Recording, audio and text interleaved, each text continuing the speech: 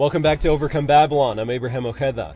And look, if you've been wondering about the 1,000-year reign of Christ, the millennial reign, the locking up of Satan for 1,000 years, the Gog and Magog war of Ezekiel 38, 39, and Revelation 20, if you've been wondering about what is the first resurrection, what's the second resurrection, what's the New Jerusalem, I'm going to cover basically all these topics today, but one thing I'm going to be really doing is grabbing that sword of truth, stabbing it into the all-seeing eye of the New World Order and all the mystery Babylon religions, stabbing it right in the eye and just using that sword of truth to absolutely destroy disinformation and the teachings and doctrines of men that have really clouded and surrounded and suffocated these scriptures and these topics for quite some time now.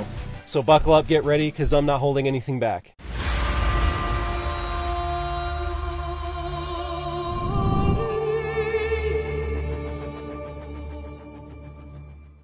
Alright, before we get into today's content, let's go ahead and take a look at that countdown timer, and we are now at 355 days away from the abomination of desolation, set to take place next year, literally almost a year from now, and it's going to be devastating. Keep an eye out for it. We're going to continue to proclaim these days, all these end times days that I've been showing you, and the biggest one, in my opinion, is the abomination of desolation. So keep an eye out for that, okay? Satan locked for 1,000 years fulfillment. I'm going to show you some really interesting things. Before I do, let's just take a look at what most Christians believe, okay?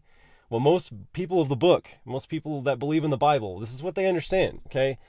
Now, obviously, the Jehovah's Witnesses, the Seventh-day Adventists, they're not in this, but this is kind of complicated. You got all these periods of time. This is a lot on the screen, so let's just break it down piece by piece. This is all based off of the 70 weeks of Daniel. 70 weeks are determined for your people in your holy city. This is Daniel 9:24. So, and that's only part of it. There's more to that verse, but let's just look at this first part. If you look at the word weeks, it's not weeks, right? In the original language, it's Shabua, which I've shown you is 49-year period. One Shabua is a 49-year period. But everybody and their mother teaches that it's 7 years. Everybody, even anyway, all religions teach 7 years. And so they get, 7 times 7D and you get 490. Okay. So that's the first piece. Okay. Then what does everybody teach? Well, and this is everybody, Catholics, Jehovah's Witnesses, Seventh-day Adventists, everybody teaches this. The commandment to build Jerusalem, that Cyrus, Nehemiah, that whole thing was that kicked off the first 7 weeks, which they say is 49 years, 7 times 7. And then you got 62 weeks after that until Jesus shows up, so that's 69 weeks. So according to this interpretation, 69 weeks has already happened, basically way back in the day, thousands of years ago, BC, and then 1st century AD it was fulfilled. But then they say there's this church age, right? This is what most Christians believe. There's this church age, this unspecified interval of time, and there's a huge question mark. We don't know how long it is. We have no clue. We're just waiting for these other 2 question marks to happen. One of them is the rapture, the rapture of the church at the beginning of the 70th week, the final 7-year tribulation period of time. It could happen. The rapture could happen at the beginning. It could happen in the middle. Some people even say the end, but I think most people it's like the beginning or the middle, mid-trib, pre-trib, rapture, where, poof, people that believe in God are just taken out of the world and no big deal. You're not going to see anything bad. This is what everybody teaches. So I've done a little overview now. Now you can look at this chart and be like, okay, I understand it. So this is what they look at Daniel 9:24 and they make all these doctrines off of it that, okay, the first 69 weeks already happened way long ago. It was fulfilled in the 1st century AD. There's this church age. We have no clue. But one day there's going to be a rapture. We're going to be poofed somewhere so that the tribulation period doesn't really affect us. So the thing I really want to dive into, though, right? Because I've already covered that quite a bit in the podcast, but I had to kind of cover it again because when we're talking about the 1,000 years, the 1,000-year reign, millennial reign, this is what the mainstream, really teaches. That at the end of the 70th week of Daniel, there's the second coming of Christ. Satan is bound for 1,000 years. And then the millennial reign can begin. Okay? We have 1,000 years, peace on earth, Satan's loosed, and then at the very end he's loosed, and then you have the rebellion of Gog and Magog. And the prophecies of Revelation 20 along with Ezekiel 38 and 39, are then fulfilled at the very end of that 1,000-year reign.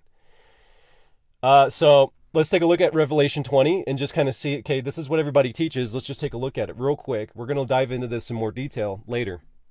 Revelation 20, verse 1. Then I saw an angel coming down from heaven, having the key to the bottomless pit and a great chain in his hand. He laid hold of the dragon, that serpent of old, who is the devil and Satan, and bound him for 1,000 years. Now when the 1,000 years have expired, Satan will be released from his prison, and will go out to deceive the nations which are in the four corners of the earth, Gog and Magog, to gather them together to battle, whose number is as the sand of the sea.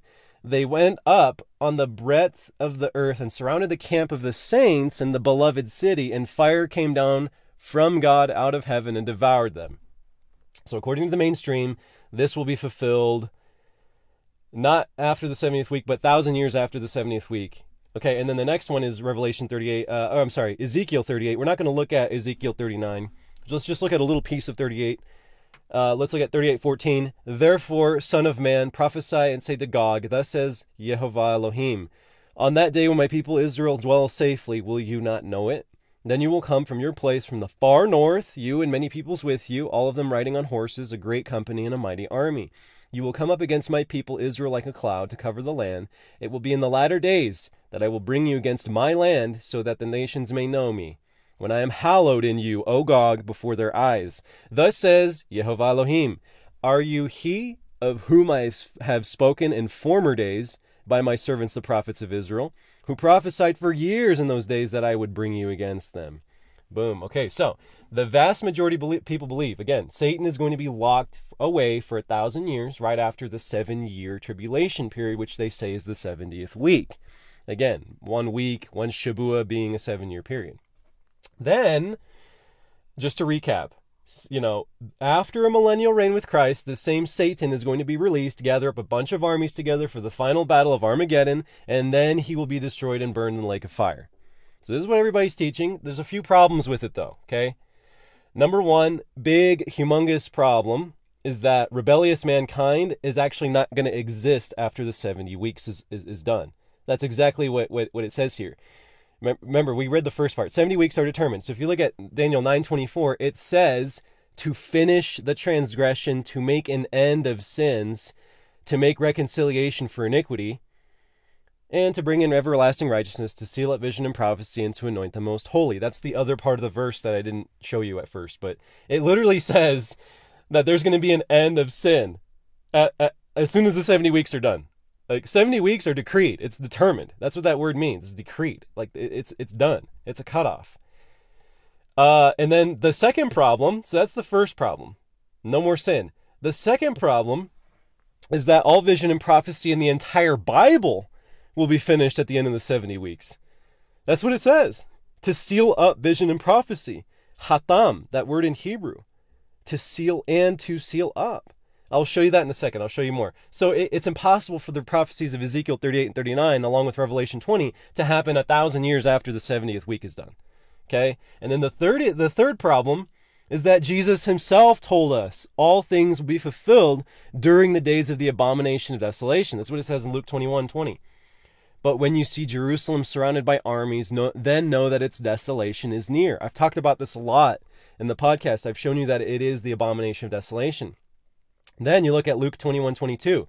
For these are the days of vengeance, that all things which are written may be fulfilled.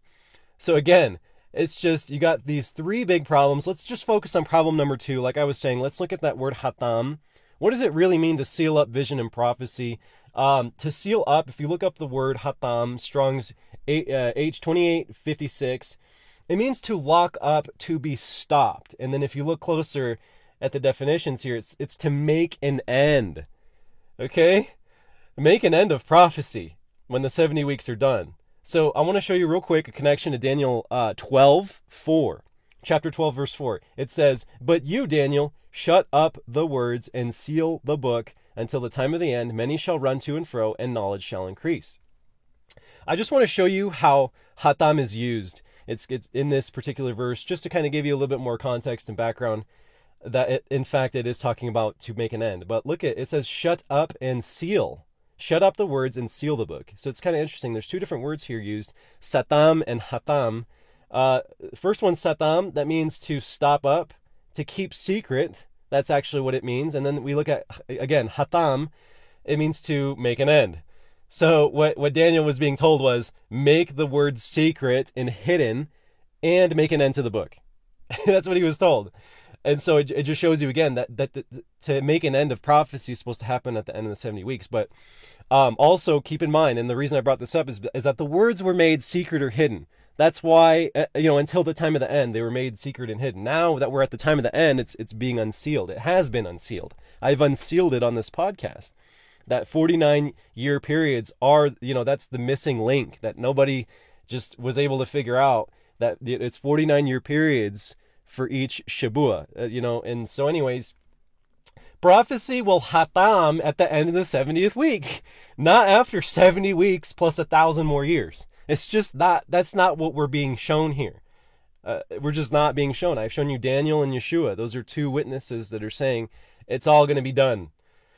So how do we reconcile this? Okay? Well, we already know the 70 weeks prophecy has been unsealed to our understanding. So I need you to watch episodes 2 through 7 of the podcast if you have not already. Obviously, if you've been subscribing, you've already checked all that out. I won't spend too much time here, but I've already shown how we're living in the final 49-year period of the history of mankind as we know it. 2020 was the middle of the week. Right now is the year 2022. And, this is according to Genesis 6:3, that we have 120 cycles of mankind. Daniel told us that there's 70 Shabua, and we're basically told that all prophecy is done by the year 2045. Specifically, Aviv 2045 is when all the 70 weeks are completed. Aviv being the first month of the year in the Hebrew. So, we're running out of time, okay? We need to have our eyes and ears open because we're running out of time. Like, look how many years we have left, like 22 years, roughly, okay? So, remember, I just showed you this, but all things written are going to be fulfilled very, very soon. Yeshua told us this, okay? Very, very soon. As soon as the abomination of desolation happens, which I've already shown you, I've proved to you that it's going to happen next year. From 2023 to like 2045, 2023 to 2045, everything has to happen. Okay, we're running out of time. So, the questions we need to ask in order to understand what is going on here with this 1,000-year reign and all this stuff is, when exactly was Satan bound? That's the first question we need to ask, okay? The second question is, what is the 1,000-year reign exactly? And then, when is Satan going to be loosed? Has he been loosed already? What's going on here? Okay, remember. Okay, before I answer these questions for us, before we look at these questions, the events of the book of Revelation are not in chronological order. They're written in symbolic manner many, many, many times, and they're not simple to understand. So we're going to be talking about the book of Revelation quite a lot in this presentation. And I promise, when you're done watching this, like 90%, probably 80 to 90% of the book of Revelation is finally going to make sense to you. There's some parts where it's like, okay, I don't totally understand that, but I promise you, 80 to 90% of the entire book of Revelation is going to be open to your understanding. Not only that, you're going to understand a lot of New Testament passages once I'm done just unpacking this step by step. Our golden rule to figure out all these little prophecies is, this is our golden rule. We are not going to deviate from this. Yeshua is the one who gave John this revelation, so we must let his words, as recorded in the Gospels, define our understanding of this book. Okay?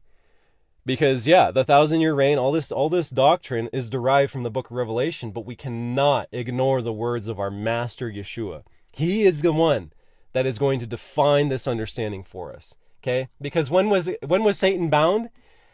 Oh my gosh, when you look at this, it's all gonna make sense. I'm just excited to share this with you. Okay? John 12:31. Now is the judgment of this world. Now the ruler of this world will be cast out.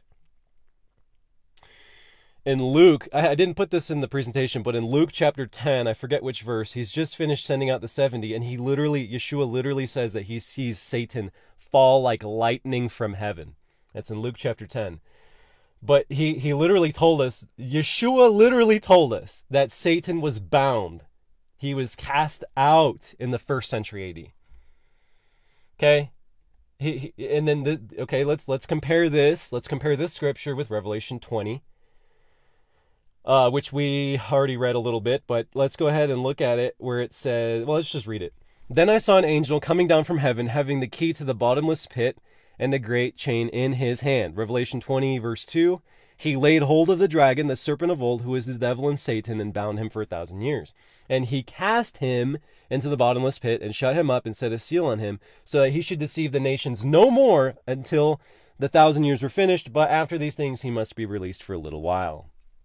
If you look at the words, cast out, it's the same exact Greek word.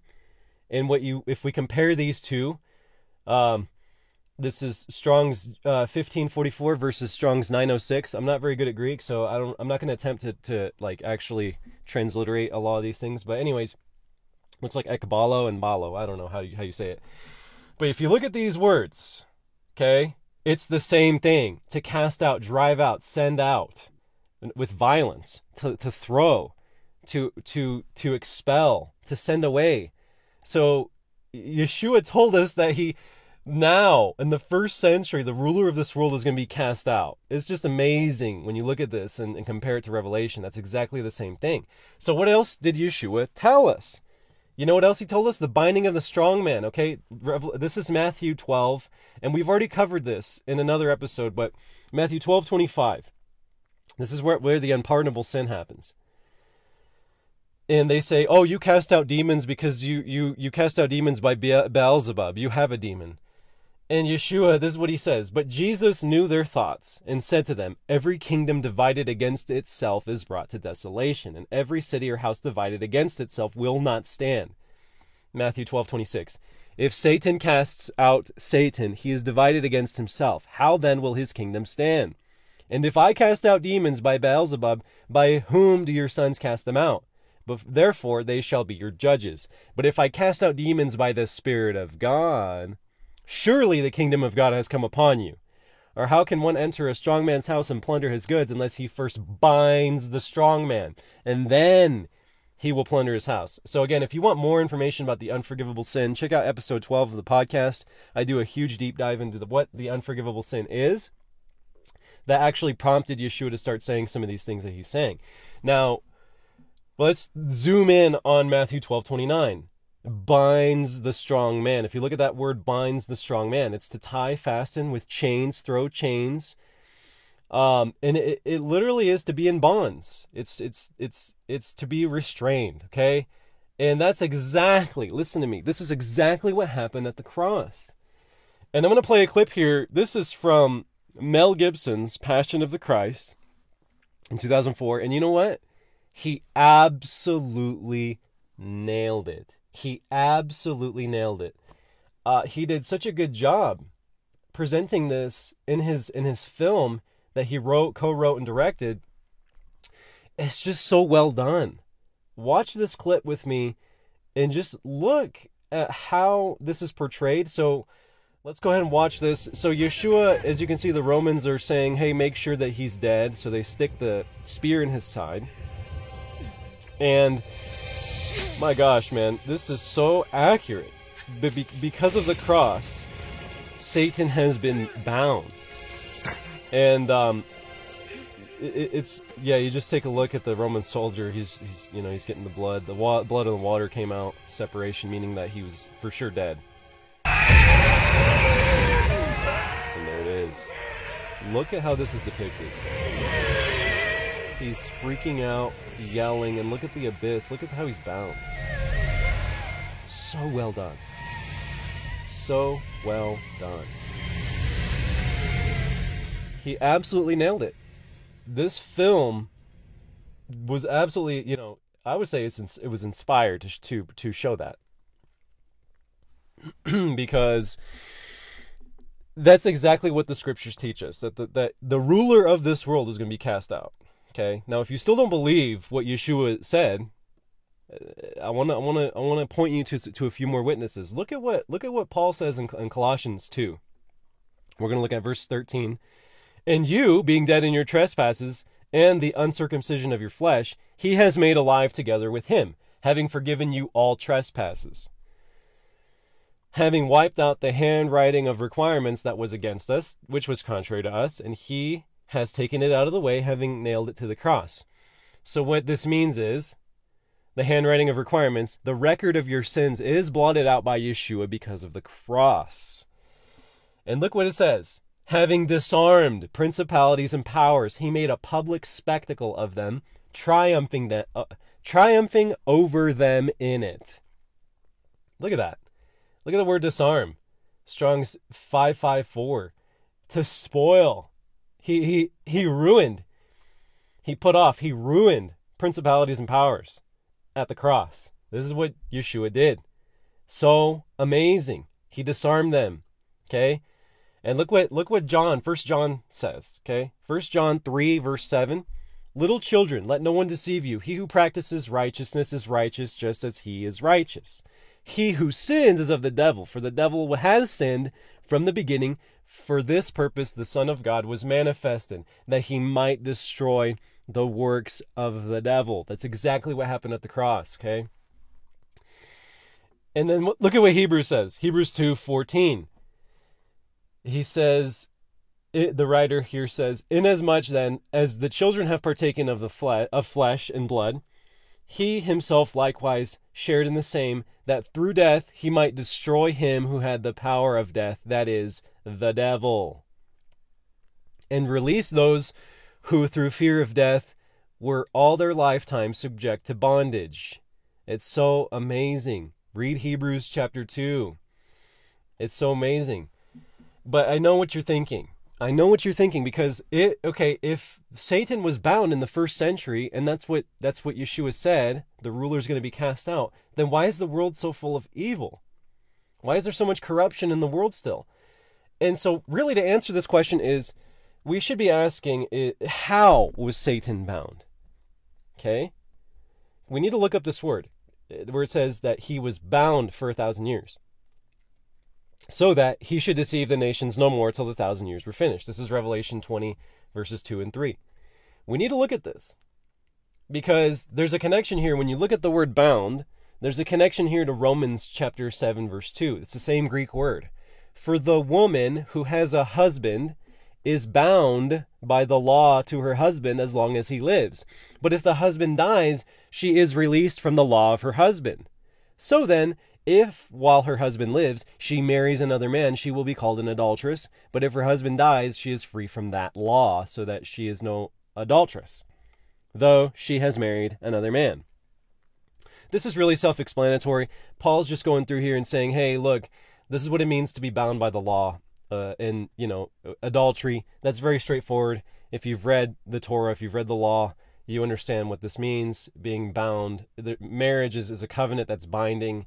It's till death do us part, right? We say that all the time in English, till death do us part. So what I'm going to say is, this is an easy connection to make. Satan is bound by the law of Revelation 20, verse 3. The law that he is bound by is that he is not allowed to deceive the nations. He is not allowed to deceive the nations. It literally says that he was shut up, he was cast into a bottomless pit, a seal was put on him so that he should not deceive the nations. Okay? Now, I want to show you something from the book of Job. We're going to do a quick detour to the book of Job because I want to show you some really interesting stuff from the book of Job. Just the first chapter. The first chapter is quite amazing. Look at Job 1:6. Now there was a day when the sons of God came to present themselves before Jehovah, and Satan also came among them. And Jehovah said to Satan, "From where do you come?" So Satan answered Jehovah and said, "From going to and fro on the earth, and from walking back and forth on it." Then Jehovah said to Satan, "Have you considered my servant Job, that there is none like him on the earth, a blameless and upright man who fears God and shuns evil?" So Satan answered Jehovah and said, "Does Job fear God for nothing? Have you not made a hedge around him, around his household, and around all he has on every side? You have blessed the work of his hands, and his possessions have increased in the land. But now stretch out your hand and touch all that he has, and he will surely curse you to your face." And Jehovah said to Satan, "Behold, all that he has is in your power, only do not lay a hand on his person. So Satan went out from the presence of Yehovah. Okay, what we're gonna show you now, what we're gonna show you in the scriptures here is the power of Satan. Look at his power. This is like one of the few places in the scriptures where you really see his power on full display and what he's capable of. Okay, so we're gonna start in Job 1:13. Now there was a day when Job, his sons and daughters, were eating and drinking wine in their oldest brother's house. And a messenger came to Job and said, the oxen were plowing, and the donkeys feeding beside them, when Sabeans raided them, took them away. Indeed, they have killed the servants with the edge of the sword, and I alone have escaped to tell you. While he was still speaking, another also came and said, the fire of God fell from heaven and burned up the sheep and the servants and consumed them, and I alone have escaped to tell you. While he was still speaking, another also came and said, the Chaldeans formed 3 bands, raided the camels and took them away, yes, and killed the servants with the edge of the sword, and I alone have escaped to tell you. While he was still speaking, another also came out and said, your sons and daughters were eating and drinking wine in their oldest brother's house. And suddenly a great wind came from across the wilderness and struck the 4 corners of the house, and it fell on the young people, and they are dead. I alone have escaped to tell you. So look, this is so clear.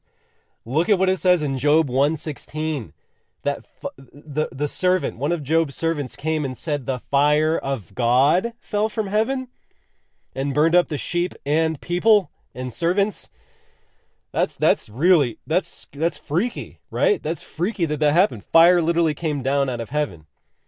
But what I'm showing you here is that the law of Revelation 20 verse 3 does not allow Satan to have this kind of power right now.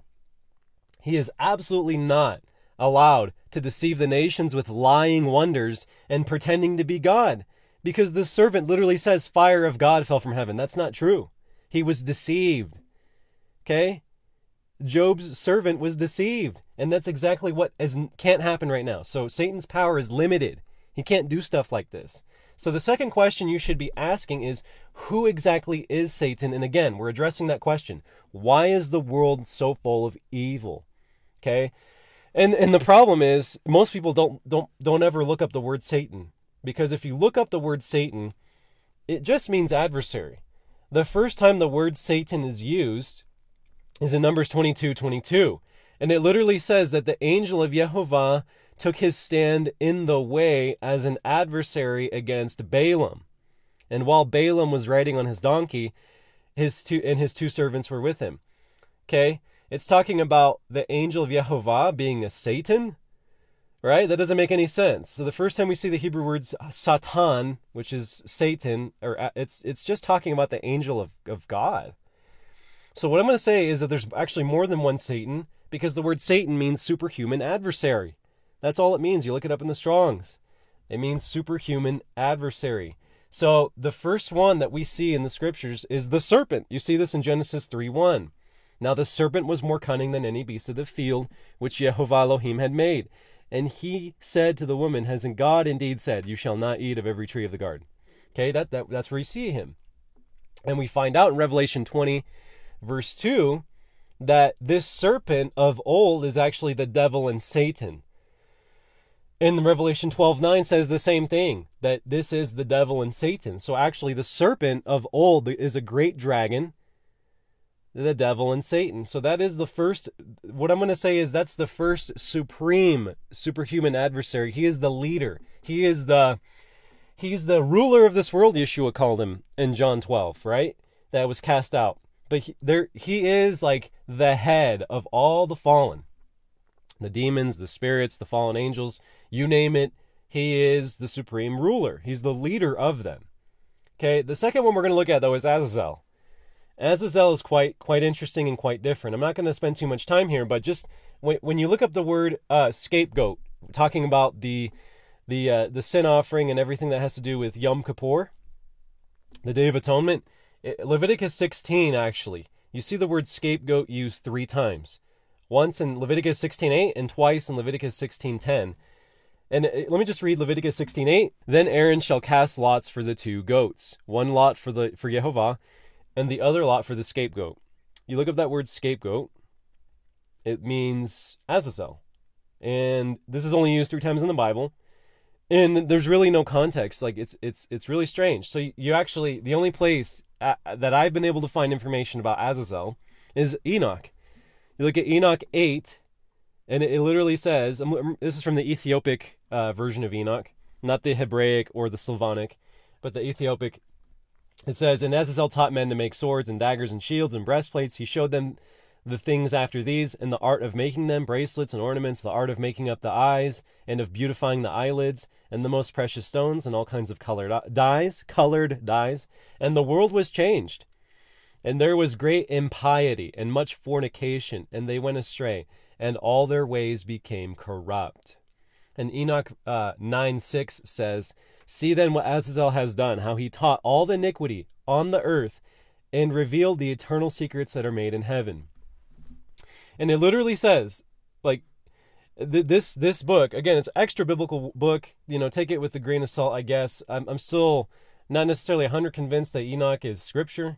It's definitely good commentary. In this case, it's the only place you really read about Azazel, from a Hebraic work. And so what it says in Enoch 10:8 is that the whole earth has been ruined by the teaching of the works of Azazel, and against him write all sin. So that explains Leviticus 16 quite well. So that's another superhuman adversary, though, because if we go back, it says that he is reserved in chains forever. He's actually thrown on jagged and sharp stones and covered with darkness forever. That's Enoch 10:5. So Azazel's different. That's a different superhuman adversary. And the third one I'm going to show you are the demonic princes of nations. This is where you and I fight the most battles. This is where you and I struggle the most. And look what it says in Daniel 10:4. And when I mean struggle, I mean this is where our battles really come from, I believe, in the spiritual realm. It's from the demonic princes and hosts of nations. Because look what it says in Daniel 10:4. Now on the 24th day of the first month, as I was by the side of the great river that is the Tigris, I lifted my eyes, and behold, a certain man clothed in linen, whose waist was girded with the gold of Uphaz. Look what it says. Then he said to me, do not fear, Daniel. This is verse 12 of 10. For from the first day that you set your heart to understand and to humble yourself before your God, your words were heard, and I have come because of your words. But the prince of the kingdom of Persia withstood me 21 days, and behold, Michael, one of the chief princes, came to help me, for I had been left alone there with the kings of Persia. Then he said, do you know why I have come to you? This is verse 20 now. And now I must return to fight with the prince of Persia, and when I have gone forth, indeed the prince of Greece will come. The prince of Greece. So we see 2 demonic princes here. In fact, there's probably more, because it says kings of Persia. Why would an angel be fighting with kings of Persia?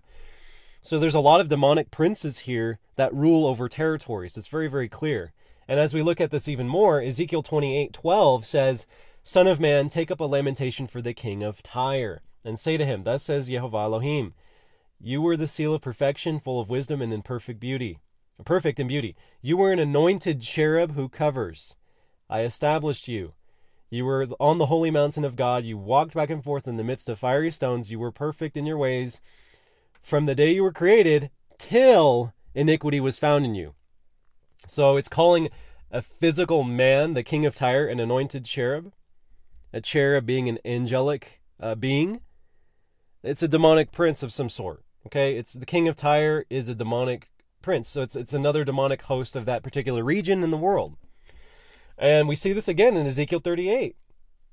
It's chapter 1, Ezekiel 38, 1, 2, and 3. Now the word of Yehovah came to me, saying, Son of man, set your face against Gog of the land of Magog, the prince of Rosh, Meshech, and Tubal, and prophesy against him.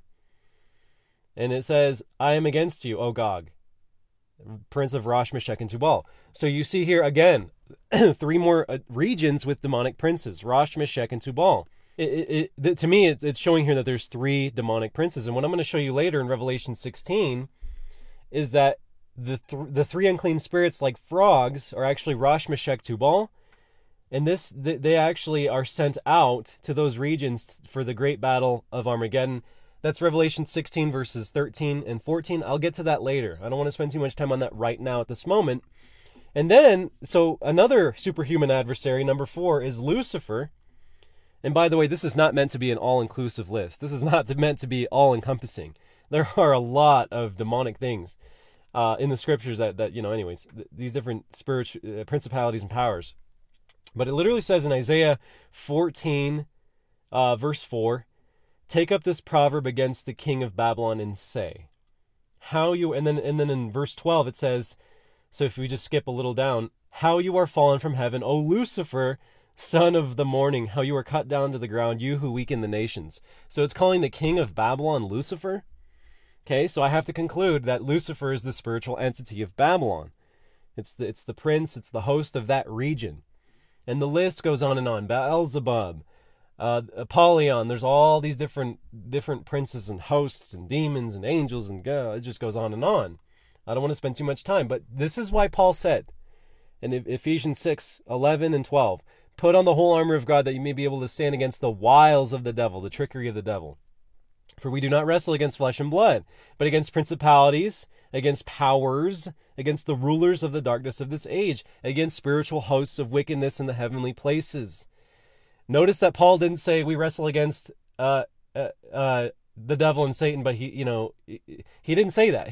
There's more on the table. There are more things out there, spiritual hosts of wickedness, that Elohim in his divine majesty, our God, has allowed to have a little bit of authority for this time period. It's just the way it is. And what we see here now is something special I'm going to start doing throughout this presentation, okay?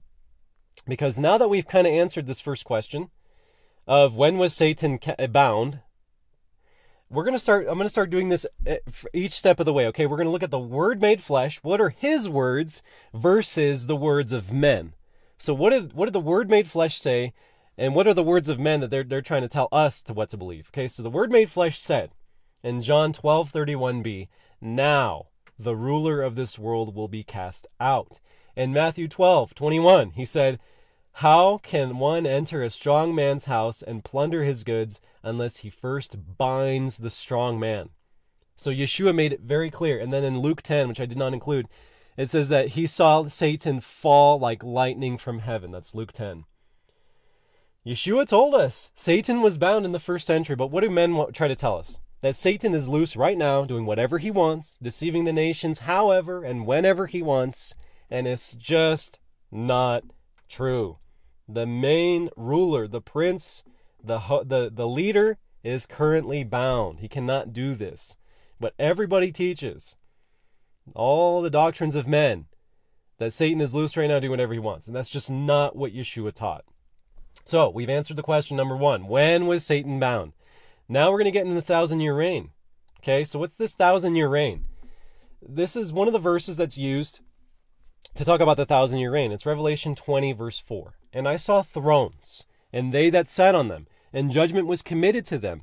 Then I saw the souls of those who had been beheaded for their witness to Jesus and for the word of God, who had not worshipped the beast or his image, and had not received his mark on their foreheads or on their hands. And they lived and reigned with Christ for 1,000 years. Okay? Pay attention to the word 1,000. It's kilioi. Kilioi. It means, if you look it up in the Strong's 5507, uncertain affinity. It literally says that, uncertain affinity.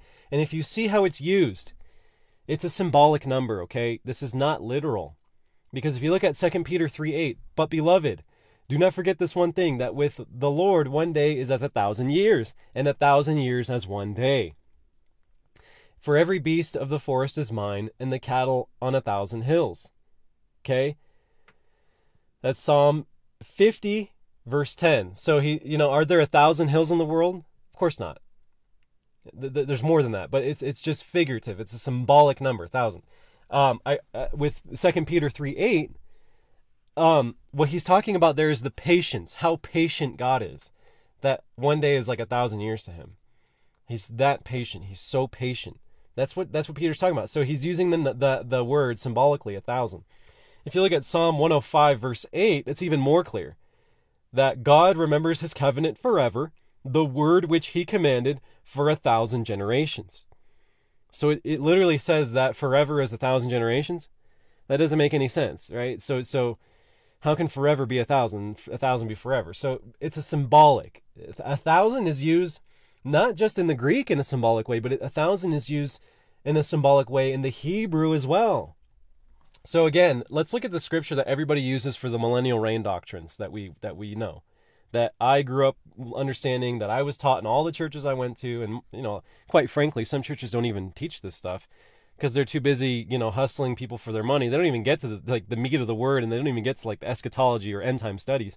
So many churches I've been to didn't even touch it because they don't even get around to it. But the churches that are actually a little bit more faithful to go line by line, verse by verse, they eventually teach this doctrine, and this is what they kind of use to really come up with a lot of ideas of what the millennial reign is. So Revelation 20 verse 5, let's start there, and we'll read verse 6. That's the main verse. 20 verse 5 says, "But the rest of the dead did not live again until 1,000 years were finished." This is the first resurrection. "Blessed and holy is he who has part in the first resurrection. Over such the second death has no power, but they shall be priests of God and of Christ, and shall reign with him 1,000 years. Now, when the 1,000 years have expired, Satan will be released from his prison, and will go out to deceive the nations which are in the four corners of the earth, Gog and Magog, to gather them together to battle, whose number is as the sand of the sea." So that's Revelation. I just read Revelation 20, verse 5, 6, 7, and 8. Okay? So, in order to understand what the 1,000-year reign is, you have to actually understand that there are two reigns of Yeshua. This is so key. This is so key. First, we have the 1,000-year reign. Absolutely, that's very clear. But we also have the forever and ever reign, and hardly anybody teaches about this. Hardly anybody touches on this. Okay, so let's look at the 1,000-year reign. Okay, here's a high-level overview of what I'm about to show you, and I'm going to prove it to you with scriptures, verse by verse. I'm going to show you exactly what we're looking at here with the 1,000-year reign. It began with Yeshua's ministry on earth, and this reign actually ends in Revelation 14:14. I'll show you why and what that means. Number 2, the forever and ever reign actually begins when he leaves heaven and returns to earth to destroy his enemies once and for all at the battle of Gog and Magog in Revelation 20, verse 9. So let's dive into this, okay? The arrival of the 1,000-year reign. Okay, Matthew 3. This is what it says, verse 1. "In those days, John the Baptist came preaching in the wilderness of Judea and saying, 'Repent, for the kingdom of heaven is at hand. For this is he who was spoken of by the prophet Isaiah, saying, the voice of one crying in the wilderness, prepare the way of Yehovah, make his paths straight.'" Okay, this was the same message of Yeshua. Matthew 4:17. "From that time, Jesus began to preach and to say, 'Repent, for the kingdom of heaven is at hand.'" That's the exact same thing that John was saying. So, again, if we look up these words here, let's just look at hand. What does it mean for the kingdom of heaven is at hand? And gidzo is the word there in Greek. It means to bring near, to come near, to approach. I'm going to say it's to arrive. It's come near. Okay? The kingdom of heaven has arrived. It's come near. It's here. Okay? And this is why John was so great. You have to understand why Yeshua said this in Matthew 11:11. "Surely, I say to you, among those born of women, there has not arisen one greater than John the Baptist, but he who is least in the kingdom of heaven is greater than he." And this is what it says in verse 12. "And from the days of John the Baptist until now, the kingdom of heaven suffers violence, and the violent take it by force. For all the prophets in the law prophesied until John." Let's unpack that a little bit. With Luke 16:16 actually gives us more clarity. It says, "The law and the prophets were until John. Since that time, the kingdom of God has been preached, and everyone is pressing into it." Since John, the kingdom of God has been preached. That's why he was so great, because he actually announced the arrival of the kingdom of heaven. The kingdom of heaven is right now. This is what I'm going to show you, okay? It's happening right now. Because when Mark 16:19 happened, and Yeshua was about to ascend up to heaven, this is what it says. "So then the Lord, after the Lord had spoken unto them, he was received up into heaven and sat on the right hand of God." This is so key, the connection here to Psalm 110, verse 1 and 2. A psalm of David, that Yehovah said to my Lord, "Sit at my right hand till I make your enemies your footstool." Yehovah shall send the rod of your strength out of Zion. Rule in the midst of your enemies. Look at what that psalm is saying. Look at what Mark and everybody else is saying in the New Testament about the right hand. He's seated at the right hand of the Father. I can give you so many verses that talk about the right hand, that Yeshua is seated right now at the right hand of the Father. Matthew 26:63. This is when he was being interrogated, okay? He was being held. I believe it was the high priest was talking to him, but he was being held before he was crucified. And it says in verse 63 of Matthew 26, but Jesus held his peace, and the high priest answered and said unto him, I adjure thee by the living God, that thou tell us whether thou be the Christ, the Son of God. Jesus said unto him, Thou hast said. Nevertheless, I say unto you, hereafter shall ye see the Son of Man sitting on the right hand of power, and coming in the clouds of heaven. The right hand of power, he's seated right there. Hebrews, okay, like I said, there's a lot of verses I could show you to talk about the right hand, of how Yeshua is seated at the right hand. I really like Hebrews. It's another witness here. Let's just read verses 1, 2, and 3. God, who at of chapter 1, God, who at various times and in various ways spoke in times past to the fathers by the prophets, has in these last days spoken to us by his Son, whom he has appointed heir of all things, through whom also he made the worlds, who, being the brightness of his glory and the express image of his person, and upholding all things by the word of his power, when he had by himself purged our sins, sat down at the right hand of the majesty on high. He's right there at the right hand. So he's reigning right now. The 1,000-year reign is right now. So the question you probably have, which is the same question I had when I was really first starting to dig into this, is why does this reign only last 1,000 years? Remember what he said. Remember what Yeshua said to us, okay? You are my friends if you do whatever I command you. This is John 15:14. Then he says, no longer do I call you servants, for a servant does not know what his master is doing, but I have called you friends. For all things that I heard from my Father I have made known to you. So you and I, if we do Yeshua's commandments in the Torah, if we do what he says is commanded in the New Testament, if we do the things that are pleasing to him, he actually calls us friends. But he didn't reveal one specific thing to us. Matthew 24:36, but of that day and hour no one knows, not even the angels of heaven, but my Father only. That's Matthew 24:36. And then in Matthew 24:42, it says, watch therefore, for you do not know what hour your Lord is coming. Matthew 25:13, watch therefore, for you know neither the day nor the hour in which the Son of Man is coming. I could give you more scriptures than that. These are just 3. But he literally said, we don't know the day or the hour when he's coming back. We don't know the day or the hour when Yeshua is returning. This is why Revelation calls it 1,000-year reign. That's happening right now. Okay? And I'm going to continue to prove to you that is 1,000-year reign right now, not in some future time. He literally says, we don't know when I'm coming back. That's why it says it's 1,000 years. We're not told that it's 1,961 years that they're going to be reigning with Christ. 1,989 years or 2,001 years they're going to be reigning with Christ. No. The word in Greek can be used to say it's an uncertain affinity. It's a figurative, symbolic language. It's specifically symbolic. There you go. It's not specific, giving us the day of his return. I'm going to unpack that more, but what John does, again, in Revelation, he's a wise servant. I don't think he knew, because he said, Yeshua told us no man knows the day or the hour. So John didn't even know. But so what he did when he wrote Revelation, he just put 1,000 years, and it was concealed. The exact timing of Yeshua's return and the initiation of the coming forever and ever reign was all concealed. It was hidden. So let me show you a high-level overview now. Let me show you a diagram, just to recap what we just talked about. So the 1,000-year reign actually started with John the Baptist, according to Luke 16:16. The 1,000-year reign started right there in the 1st century. And it's going to end, we don't know. There's a question mark there. We don't know when the 1,000-year reign ends, because no man knows the day or the hour of Yeshua's return. It will happen at the end of the 70th Shabua, but is it the exact end? Probably not, because there's some things I'm going to show you that are going to happen. But sometime before the end of the 70th Shabua, he will come back, Yeshua will come back, and the 1,000-year reign will end.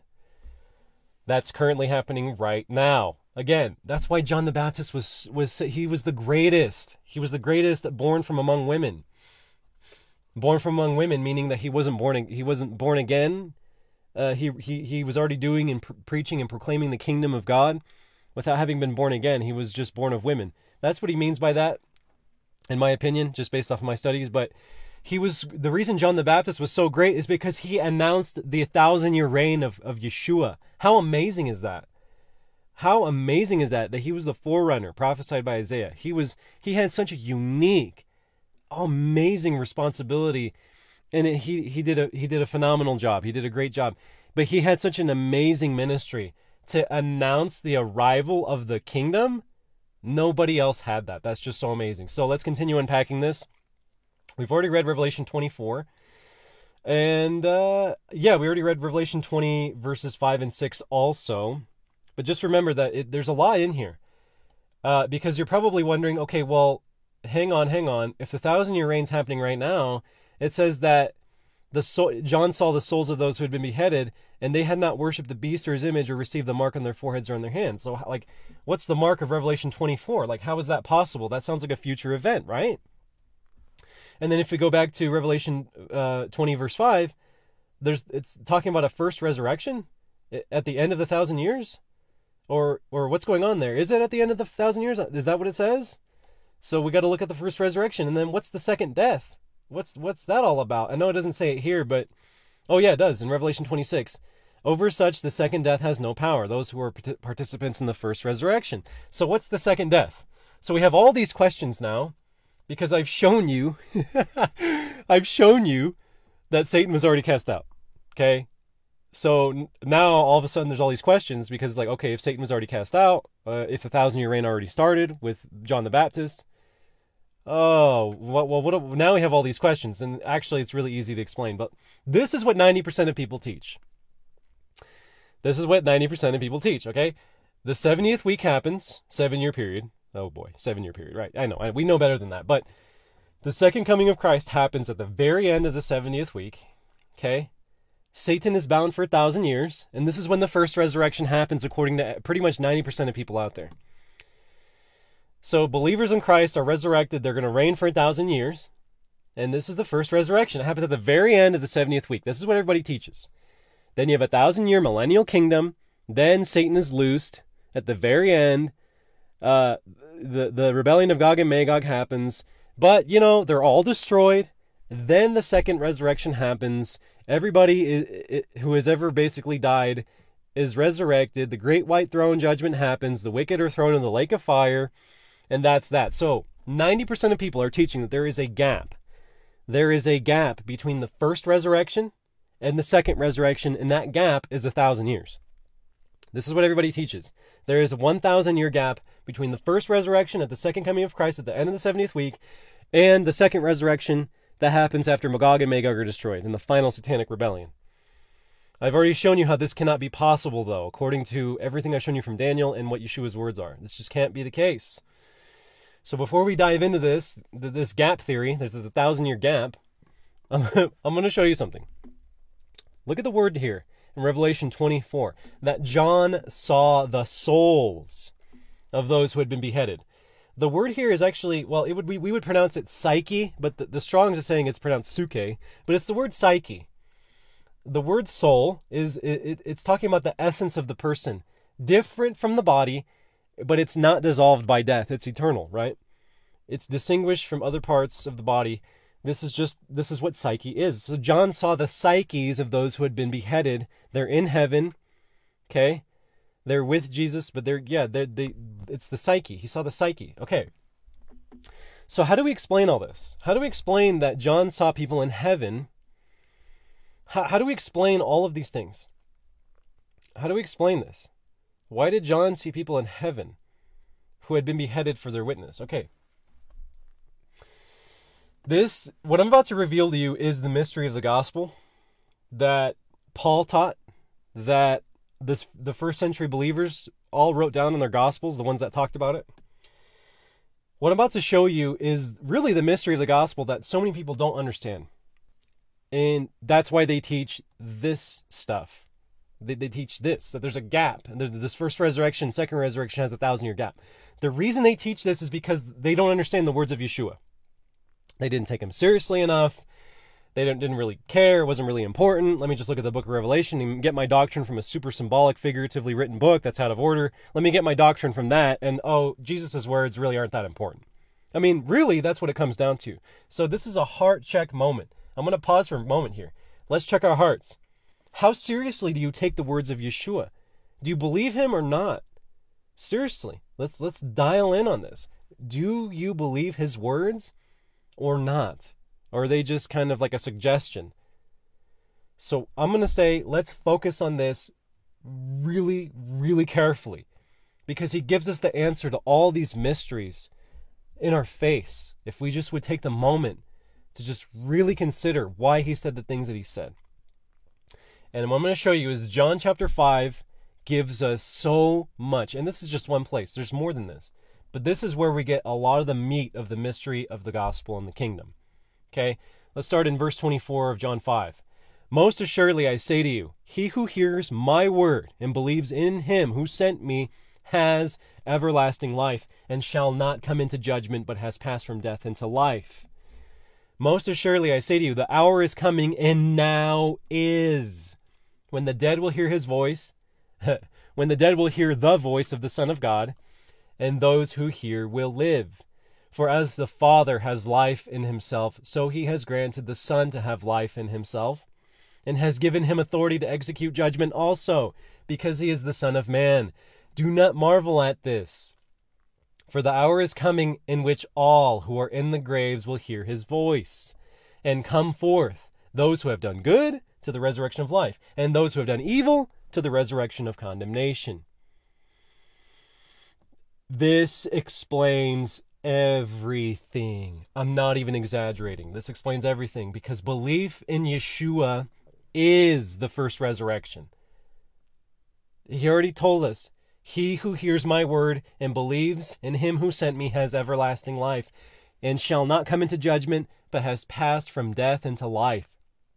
Most assuredly I say to you, the hour is coming, and now is, it now is, when the dead will hear his voice. The dead will hear the voice of the Son of God, and those who hear will live. This is exactly why Paul said in 2 Corinthians 5:6, so we are always confident, knowing that while we are at home in the body, we are absent from the Lord. For we walk by faith, not by sight. We are confident, yes, well pleased, rather to be absent from the body and to be present with the Lord. This is why Paul said what he said. The first resurrection happens in somebody's life the moment that they put their faith and trust in Yeshua and they surrender their life. The moment you surrender your life to Yeshua, you experience the first resurrection. And when you die, when you're absent from your physical flesh, blood, and bone body, you are present immediately in the throne with the Father. This is what it means to be passed from death into life. You're not going to be coming into judgment. You've been written in the book of life. You're passing from death into life. This is so clear. This is so clear. Now let's get rid of the disinformation about the gap theory. There's a 1,000-year gap. The men of this world, all the Bible teachers, the seminaries, all these people that write books, and they're just, oh my gosh, man, they're saying that there's a gap, but Yeshua said the hour is coming in which all who are in the graves will hear his voice. There ain't no gap. There ain't no gap. John 5:28 makes it so clear that all the dead hear his voice at the same time. So the second resurrection actually is what is called the last day. Yeshua calls it the last day. John chapter 6, verse 39 and verse 40. This is the will of the Father who sent me, that of all he has given me I should lose nothing, but I should raise it up at the last day. And this is the will of him who sent me, that everyone who sees the Son and believes in him may have everlasting life, and I will raise him up at the last day. The second resurrection, I'm going to raise him up at the last day. So this, now I can show you the truth. I can show you what we've been shown, not from a seminary, not from some pastors, not whatever. This is according to Yeshua. Look what it says, or look what I have on the diagram here. Belief in Yeshua is the first resurrection. Anyone who believes in him has passed from death to life. That's the first resurrection. It happens when somebody says, yes, I want you to be Lord of my life. I want to submit and surrender my life to you. I want to do your instructions for my life. And there it is. Boom. They have passed from death to life. They have believed on the Son of God, the Lamb. That happens. Look, I have an arrow pointing at the cross. That already happened that was available beginning in the first century. That was available. Okay. Now, after the second coming of Yeshua, at the end of the 70th Shabua, there's the second resurrection. This occurs where all 100% of the dead are raised at the same time. Okay? That will happen at the end of the 70th Shabua because it's called the last day. Okay? At the last day, all prophecy is now fulfilled. Believers in Christ will be resurrected at the last day, but they're not going to go entering into condemnation or judgment. They are going to be part of the reign forever and ever. That happens after the 70th Shabua. This is what we're being shown. There's no 1,000-year gap. Belief in Yeshua is the first resurrection, and the second resurrection happens when all the dead are raised, and some will enter into the lake of fire, but those of us who have believed in the words of Yeshua, you get to be part of the forever and ever reign. This is what the scriptures teach. Okay? And then, guess what happens? Revelation 21, there's a new Jerusalem. There's a new heaven and a new earth. All that prophecy is fulfilled. And the last day, it's so amazing. It's so amazing. So, let's just go ahead and recap. Let's do a recap, because this is pretty deep, right? This is pretty deep stuff. Is this making sense? Hopefully it's making sense. I know it's very deep. But the first and second resurrection, okay? We need to recap, okay? Because when a born-again person physically dies, their soul goes to be with Yeshua immediately. This is exactly what John saw. He saw the souls of those who had been beheaded. Literally, that word means the axe was laid to them, or they died for their witness. But the soul goes to be with Yeshua immediately. This is the first death. And the first resurrection already took place the moment they put their faith and trust in Yeshua. This is why Paul says this in Ephesians 2:5. Even when we were dead in trespasses, we were made alive together with Christ. By grace you have been saved. And raised us up together and made us sit together in the heavenly places in Christ Jesus. That's why Paul says we are seated together in the heavenly places. This is so clear. Okay? Why would he say that? Because it's true. Because it's the same thing that John was saying. So now I've given you two witnesses. John, when he's writing Revelation, he said, I saw the souls of those in heaven. And here in Ephesians, we're literally told that we sit in the heavenly places in Christ Jesus. Okay, when we're made alive, when we are partakers of the first resurrection, the moment we believe. So, I want you to listen to this clip from David Carrico, okay? Because he's one of the few people that have been faithful to teach this message of what I'm showing you today. He is one of the few people that have been faithful to teach this. And I want you to hear what he has to say specifically about the resurrections and what this all looks like. So check out what David Carrico, this is from FOJC Radio, and he does an amazing job. Let's check it out. Verily, verily, I say unto you, the hour is coming, and now is, when the dead shall hear the voice of the Son of God, and they that hear shall live. For as the Father hath life in himself, so hath he given to the Son to have life in himself. And the time was right then. Jesus was walking the earth. He was teaching the words of eternal life. Everyone that believed those words and believed that he was sent from the Father, they received eternal life. They were translated out of the kingdom of darkness into the kingdom of life. There was a quickening. There was a life-giving event. There was a resurrection that took place in them of the soul and the spirit that would one day make that soul and spirit conformable for union with that resurrected body. Wasn't that good or what? Yeah, David Carrico does a really good job. I'm a huge fan of Nice TV, FOJC Radio. Those guys do a really good job with certain topics. Sadly, our brother David Carrico doesn't understand the 70 Shabua. He also believes in a 7-year period for each week. But what he says about the resurrection, the glorified body, is so on point. Because when the 1,000-year reign is completed, which we're in right now, all of those born-again souls will be raised up on the last day and given a new, incorruptible body. But you have to have had the first resurrection and gone from death to life with a soul and a spirit that are alive in order to receive that incorruptible body. It's just the way it is. You can't put a dead soul in an incorruptible, glorified body. And this is why Paul says in 1 Corinthians 15:52, in a moment, in the twinkling of an eye, at the last trumpet, for the trumpet will sound, and the dead will be raised incorruptible, and we shall be changed. So we are going to receive a new body and be raised up and reign in the kingdom of forever and ever, the New Jerusalem, in a glorified state where there's no more sin, no more tears, none of that. So the next question you're probably wondering, though, is, okay, well, that answers that, but what about the mark? What's the mark of Revelation 20, verse 4?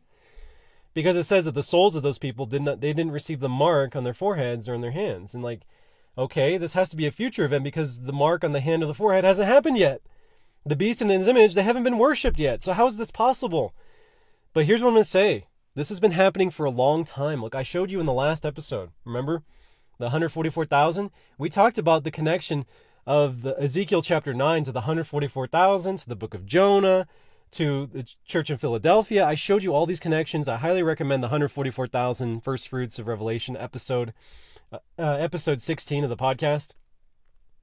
Because what I'm going to show you now is that this has been happening for a long time. Let's just read Ezekiel 9 verse 3. Let's start there. Now the glory of God, the God of Israel, had gone up from the cherub where it had been to the threshold of the temple. And he called to the man clothed in linen, who had the writer's inkhorn at his side. And Jehovah said to him, go through the midst of the city, through the midst of Jerusalem, and put a mark on the foreheads of the men who sigh and cry over all the abominations that are done within it. To the others he said in my hearing, go after him through the city and kill. Do not let your eyes spare, nor have any pity. Utterly slay old and young men, maidens and little children and women, but do not come near anyone on whom is the mark, and begin at my sanctuary. So they began with the elders who were before the temple. Then he said to them, defile the temple and fill the courts with the slain. Go out. And they went out and killed in the city. So these angels go out and do what Jehovah commands them. But notice something very special here, right? We already talked about this last episode. The men that were sighing and crying in Ezekiel 9 were keeping the feast of Yom Kippur. They had the sign of the Sabbath day of Yom Kippur upon them. They were sighing and crying at the appointed time. There are a lot of people that sigh and cry over the abominations that are done in America, the United States, and Canada, in Israel, or I don't know, name your country, the UK, Europe. There are a lot of people that sigh and cry over the abominations that are done. But you know what? Sighing and crying over the abominations on the appointed time, a Sabbath day like Yom Kippur, that is what set these people apart back in the day. Okay? Because what are we told about the mark of the Sabbath? Okay? Exodus 31:12. And Jehovah spoke to Moses, saying, speak also to the children of Israel, saying, surely my Sabbaths you shall keep. For it is a sign between me and you throughout your generations, that you may know that I am Jehovah who sanctifies you. Notice it doesn't say it's a sign between me and your church, your corporation, your 501c3, your pastor, your people that you're trying to please. It's a sign between, it's a sign between you and him. So if he says, do my Sabbaths a certain way, you better figure out, right? We better figure out what those Sabbaths look like, because it's a sign between me and you throughout your generations. So let's continue. Let's strive to please our Father in heaven and not please men. So if he says, Yom Kippur, okay, let's do Yom Kippur. If he's, that's a Sabbath day. There's all these Sabbath days. The mark of the beast, what I'm going to say is the mark of the beast is actually profaning Sabbaths. Look what it says in Exodus 31:14. You shall keep the Sabbath, therefore it is, you shall keep the Sabbath, therefore, for it is holy to you. Everyone who profanes it shall surely be put to death, for whoever does any work on it, that person shall be cut off from among his people. Does it make sense now why Ezekiel 9 happened? Because the other people were not sighing and crying. They were not observing the fast of Yom Kippur in the appointed time. They were profaning it, and they were put to death. It's really that simple. He already told us that's what he was going to do. So why should we be surprised? Women, little children, everything. There's a point when his patience runs out. Okay? And so now let's talk about the end of the 1,000-year reign. Okay? This is going to tie up a lot of loose ends, I believe, in your understanding of this. Because look what it says in 1 Corinthians 15:25. Yeshua must reign until he has put all his enemies under his feet. And this is the same thing. I already read this to you, Psalm 110. Sit at my right hand till I make your enemies your footstool. Okay? And this is the end of the 1,000-year reign. Actually, it starts to begin in Revelation 11. Let's just read 11 verses 15 through 19. It says that the seventh angel sounded, and there was loud voices in heaven. The kingdoms of this world have become the kingdoms of our Lord and of his Christ, and he shall reign forever and ever. And the 24 elders who sat before God on their thrones fell on their faces and worshipped God. We give you thanks, O Lord God Almighty, the one who is, who was, and who is to come, because you have taken your great power and reigned. The nations were angry, your wrath has come, and the time of the dead that they should be judged, that you should reward your servants, the prophets and the saints, and those who fear your name, small and great, and should destroy those who destroy the earth. Then the temple of God was opened in heaven, and the ark of his covenant was seen in his temple, and there were lightnings, noises, thunderings, and an earthquake, and great hail. So the two things I want you to see here in Revelation 11, it says that the kingdoms of this world have become the kingdoms of our Lord and of his Christ, and he shall reign forever and ever. Then it says that the temple of God was opened in heaven. These are very significant events, because by the time we get to Revelation 14:14, this is what John says, I looked, and behold, a white cloud, and on the cloud sat one like the Son of Man, having on his head a golden crown, and in his hand a sharp sickle. So if he's sitting on a cloud, he's no longer seated at the right hand of the Father. And this is the exact moment when the 1,000-year reign ends. This is the exact moment, because he's ready to reap the harvest of the earth in Revelation 14. And there are two harvests in Revelation 14. Okay? There are two harvests. The first one is good. This is Revelation 14. We just read 14, so let's look at 15 and 16. And another angel came out of the temple. Remember, the temple was open in Revelation 11.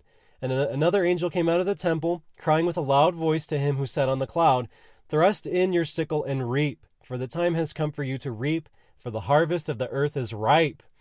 So he who sat on the cloud thrust in his sickle on the earth, and the earth was reaped.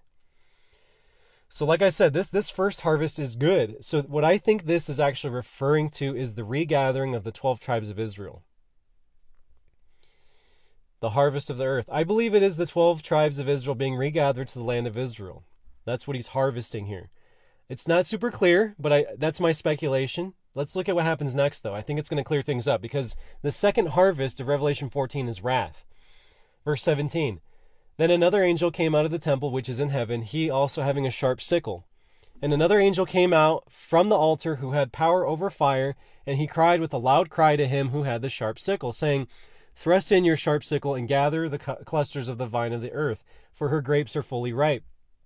So the angel thrust his sickle into the earth, and gathered the vine of the earth, and threw it into the great winepress of the wrath of God. And the winepress was trampled outside the city, and blood came out of the winepress up to the horses' bridles for 1,600 furlongs.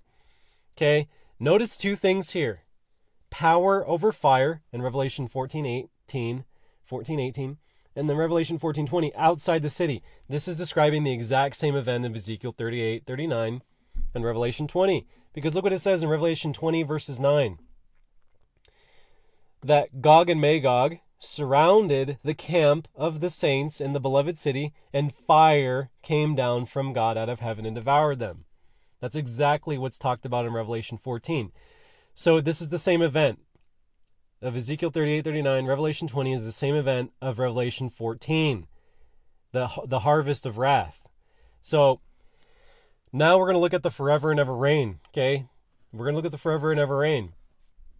This is Revelation 21. In verse 1, let's start there. Now I saw a new heaven and a new earth, for the first heaven and the first earth had passed away. Also there was no more sea. Sorry, if you enjoy the ocean and things like that, sorry, there's no more ocean in the new heaven, new earth. Anyways, Revelation 21:2. Then I, John, saw the holy city, the New Jerusalem, coming down out of heaven from God, prepared as a bride adorned for her husband. And I heard a loud voice from heaven saying, Behold, the tabernacle of God is with men, and he will dwell with them, and they shall be his people. God himself will be with them and be their God. And God will wipe away every tear from their eyes. There shall be no more death, nor sorrow, nor crying. There shall be no more pain, for the former things have passed away. This reminds me of that verse where Yeshua says, all things have passed away, behold, I make all things new. It's so beautiful. So, I know we covered a lot of ground. Okay? We covered a lot of ground. Let's recap some ideas here, but before we do, let's look at what the Word made flesh said, and then let's look at the words of men, what they've been teaching us and trying to get us to believe for a while now. So the Word made flesh said, Repent, for the kingdom of heaven is at hand, in Matthew 14:17b. So Yeshua told us the kingdom of heaven has arrived in the 1st century AD. Okay? What men teach is that in the last days, and at the end of the Daniel's 70th week, the kingdom of heaven will arrive on earth for 1,000 years. That's so ridiculous. That's so ridiculous once you put all these pieces together like I've done today. John 5:25. Most assuredly, I say to you, the hour is coming, and now is, when the dead will hear the voice of the Son of God, and those who hear will live. So Yeshua told us, our Master in heaven told us, the first resurrection was now available to believers from the 1st century AD all the way until this exact moment in time. Beautiful, beautiful. But what men say is that the first resurrection will not take place until the last days, at the end of the 70th week of Daniel. Then there's a 1,000-year reign that will begin for those resurrected people only. It's just not, that's not what he taught. There's no gap. There's no gap between the first and second resurrection. There's no gap. Okay? There just isn't. Oh my gosh, man. Anyways, John 5:28. Let's look at what else did he say. Do not marvel at this, for the hour is coming in which all who are in the graves will hear his voice. So Yeshua told us 100% of the dead will hear his voice at the same time. But what do men teach?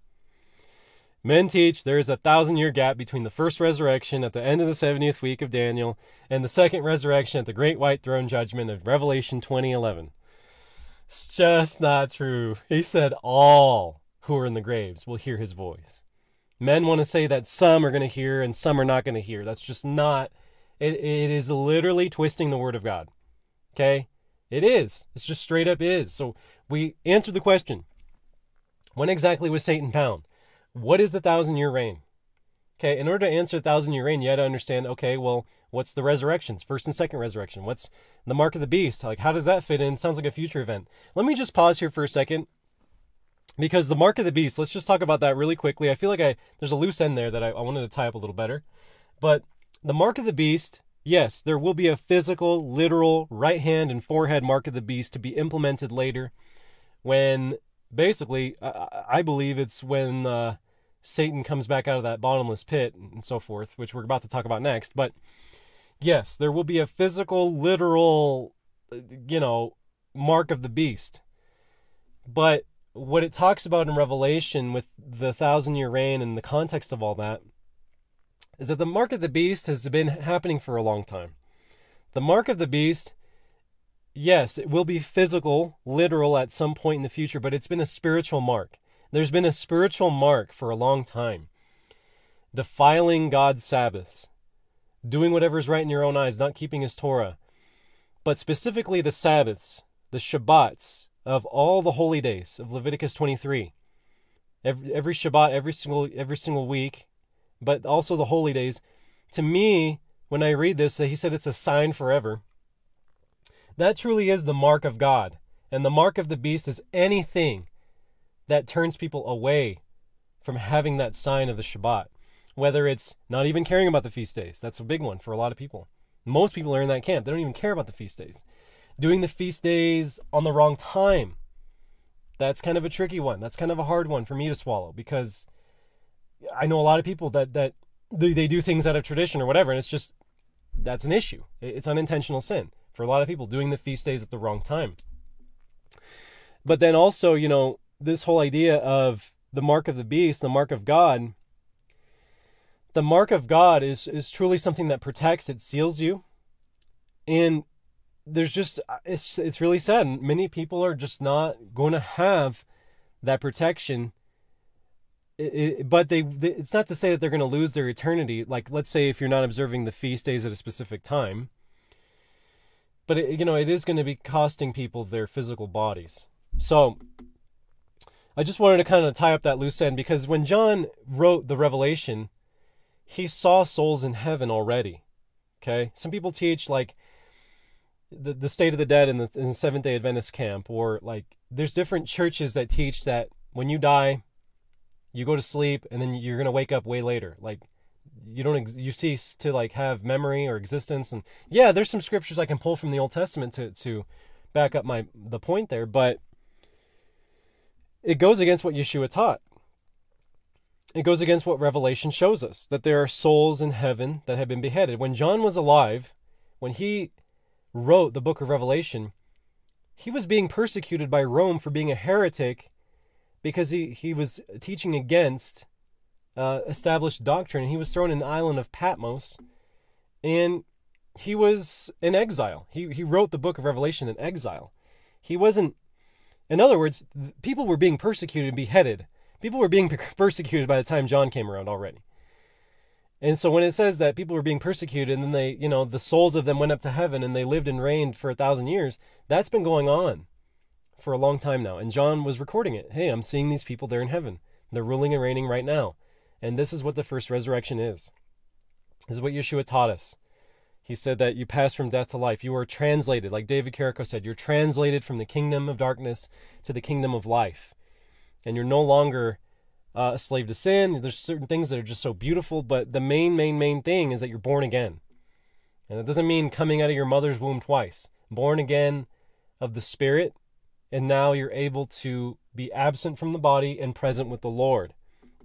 All these scriptures you can figure out now. You can tie all these scriptures now to the proper understanding of the first resurrection. Okay? So now that we've understood all those things, we need to talk about Satan being loosed, because here on my diagram, I show you that sometime before the end of the 70 Shabua, the bottomless pit is open. This is Revelation 9. The 3 frogs are loose. That's Revelation 16:13. And then Revelation 19, 20, and Ezekiel 38 and 39 are fulfilled. Okay? This is going to happen in the next 22 years. This should blow you away that we are living in this time period.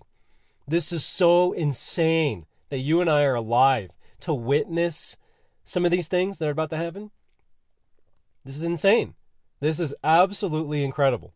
I'm blown away every time I think about this, because sometime from now until the year 2045, all these things are about to happen. So let's look at the bottomless pit. The first thing on my list here is the bottomless pit. This is Revelation 9, verse 1. Then the 5th angel sounded, and I saw a star fallen from heaven to earth. To him was given the key to the bottomless pit. And he opened the bottomless pit, and smoke arose out of the pit like the smoke of a great furnace. So the sun and the air were darkened because of the smoke of the pit. Then out of the smoke locusts came upon the earth, and to them was given power, as the scorpions of the earth have power. They were commanded not to harm the grass of the earth, or any green thing, or any tree, but only those men who do not have the seal of God on their foreheads. And they were not given authority to kill them, but to torment them for 5 months. And their torment was like the torment of a scorpion when it strikes a man. And in those days, men will seek death and will not find it. They will desire to die, and death will flee from them. The shape of the locusts was like horses prepared for battle. On their heads were crowns of something like gold, and their faces were like faces of men. They had hair like women's hair, and their teeth were like lions' teeth. They had breastplates like breastplates of iron. And the sound of their wings was like the sound of chariots with many horses running into battle. They had tails like scorpions, and there were stings in their tails. Their power was to hurt men 5 months. and they had as king over them the angel of the bottomless pit, whose name in Hebrew is Abaddon, but in Greek he has the name Apollyon. Okay, let's take a look at that. The angel of the pit. If you look up the word Abaddon, it means destruction, the place of destruction. And what Strong's is saying here is the name of the angel prince of the infernal regions, the minister of death, and the author of havoc on earth, which I've already shown you from the book of Job. That's what Satan is capable of, because I do understand this to be Satan. I do understand this to be the Satan, not just adversary, but the main head honcho Satan. This is the main guy. This is the main guy. Because if you look up the word destroyer, Apollyon, it means destroyer. And again, it means just that. It means just that. It's really that simple. Destruction, destroyer. And if we look at Revelation 12, we have to connect the dots here on Revelation 12, because it says that war broke out in heaven, and Michael and his angels fought with the dragon, and the dragon and his angels fought. But they did not prevail, nor was a place found for them in heaven any longer. So the great dragon was cast out, that serpent of old, called the devil and Satan, who deceives the whole world. He was cast to the earth, and his angels were cast with him. Then I heard a loud voice in heaven, saying in heaven, now salvation and strength and the kingdom of our God and the power of his Christ have come, for the accuser of our brethren who accused them before our God day and night has been cast down. And they overcame him by the blood of the Lamb and by the word of their testimony, and they did not love their lives to the death. Therefore rejoice, O heavens, and you who dwell in them. Woe to the inhabitants of the earth and the sea, for the devil has come down to you, having great wrath, because he knows that he has a short time. So listen, Job 1:6, remember what we talked about, that Satan went to present himself before Yehovah. And what does Satan do? He was accusing Job that he's really not that righteous. He's going to curse you to your face the moment that you take away his comforts. That's exactly what Revelation 12:10 says. He accuses before God day and night. So even though he's bound, even though he has been bound and cannot deceive the nations, that's why he's bound to. He's bound by that law. He accuses before God day and night. So the question here is, wait a minute, why does Revelation 12:10 say that he has been cast down, Satan has been cast down after this war in heaven? And then why does Revelation 17:8 say that he ascends out of the bottomless pit? And that's not the only place. It talks about him ascending out of the bottomless pit in different places in Revelation. So which is it? Does Satan get cast out of heaven, or does he ascend out of the bottomless pit, or release from the bottomless pit after the angel opens it with his key? This is the same event based on my current understanding. Okay? It's both of them are true. There's a war in heaven. He's still able, again, he's not bound in the sense that he's physically in a pit somewhere where he's completely, like, in my opinion, chained up. Like that's what I read when I read all those Greek words. He's not chained up in the sense that he's completely immobilized. But in my opinion, he's able to still do things, but he's not able to deceive the nations. That is the only thing that we're told in Revelation that he is bound by. He cannot deceive the nations. He can't make fire come down from heaven and call it God, you know what I mean? And deceive all the nations with that stuff. So him being cast down from heaven and him ascending from the bottomless pit, to me, it's not a deal breaker. It's the same event. It makes sense in my understanding.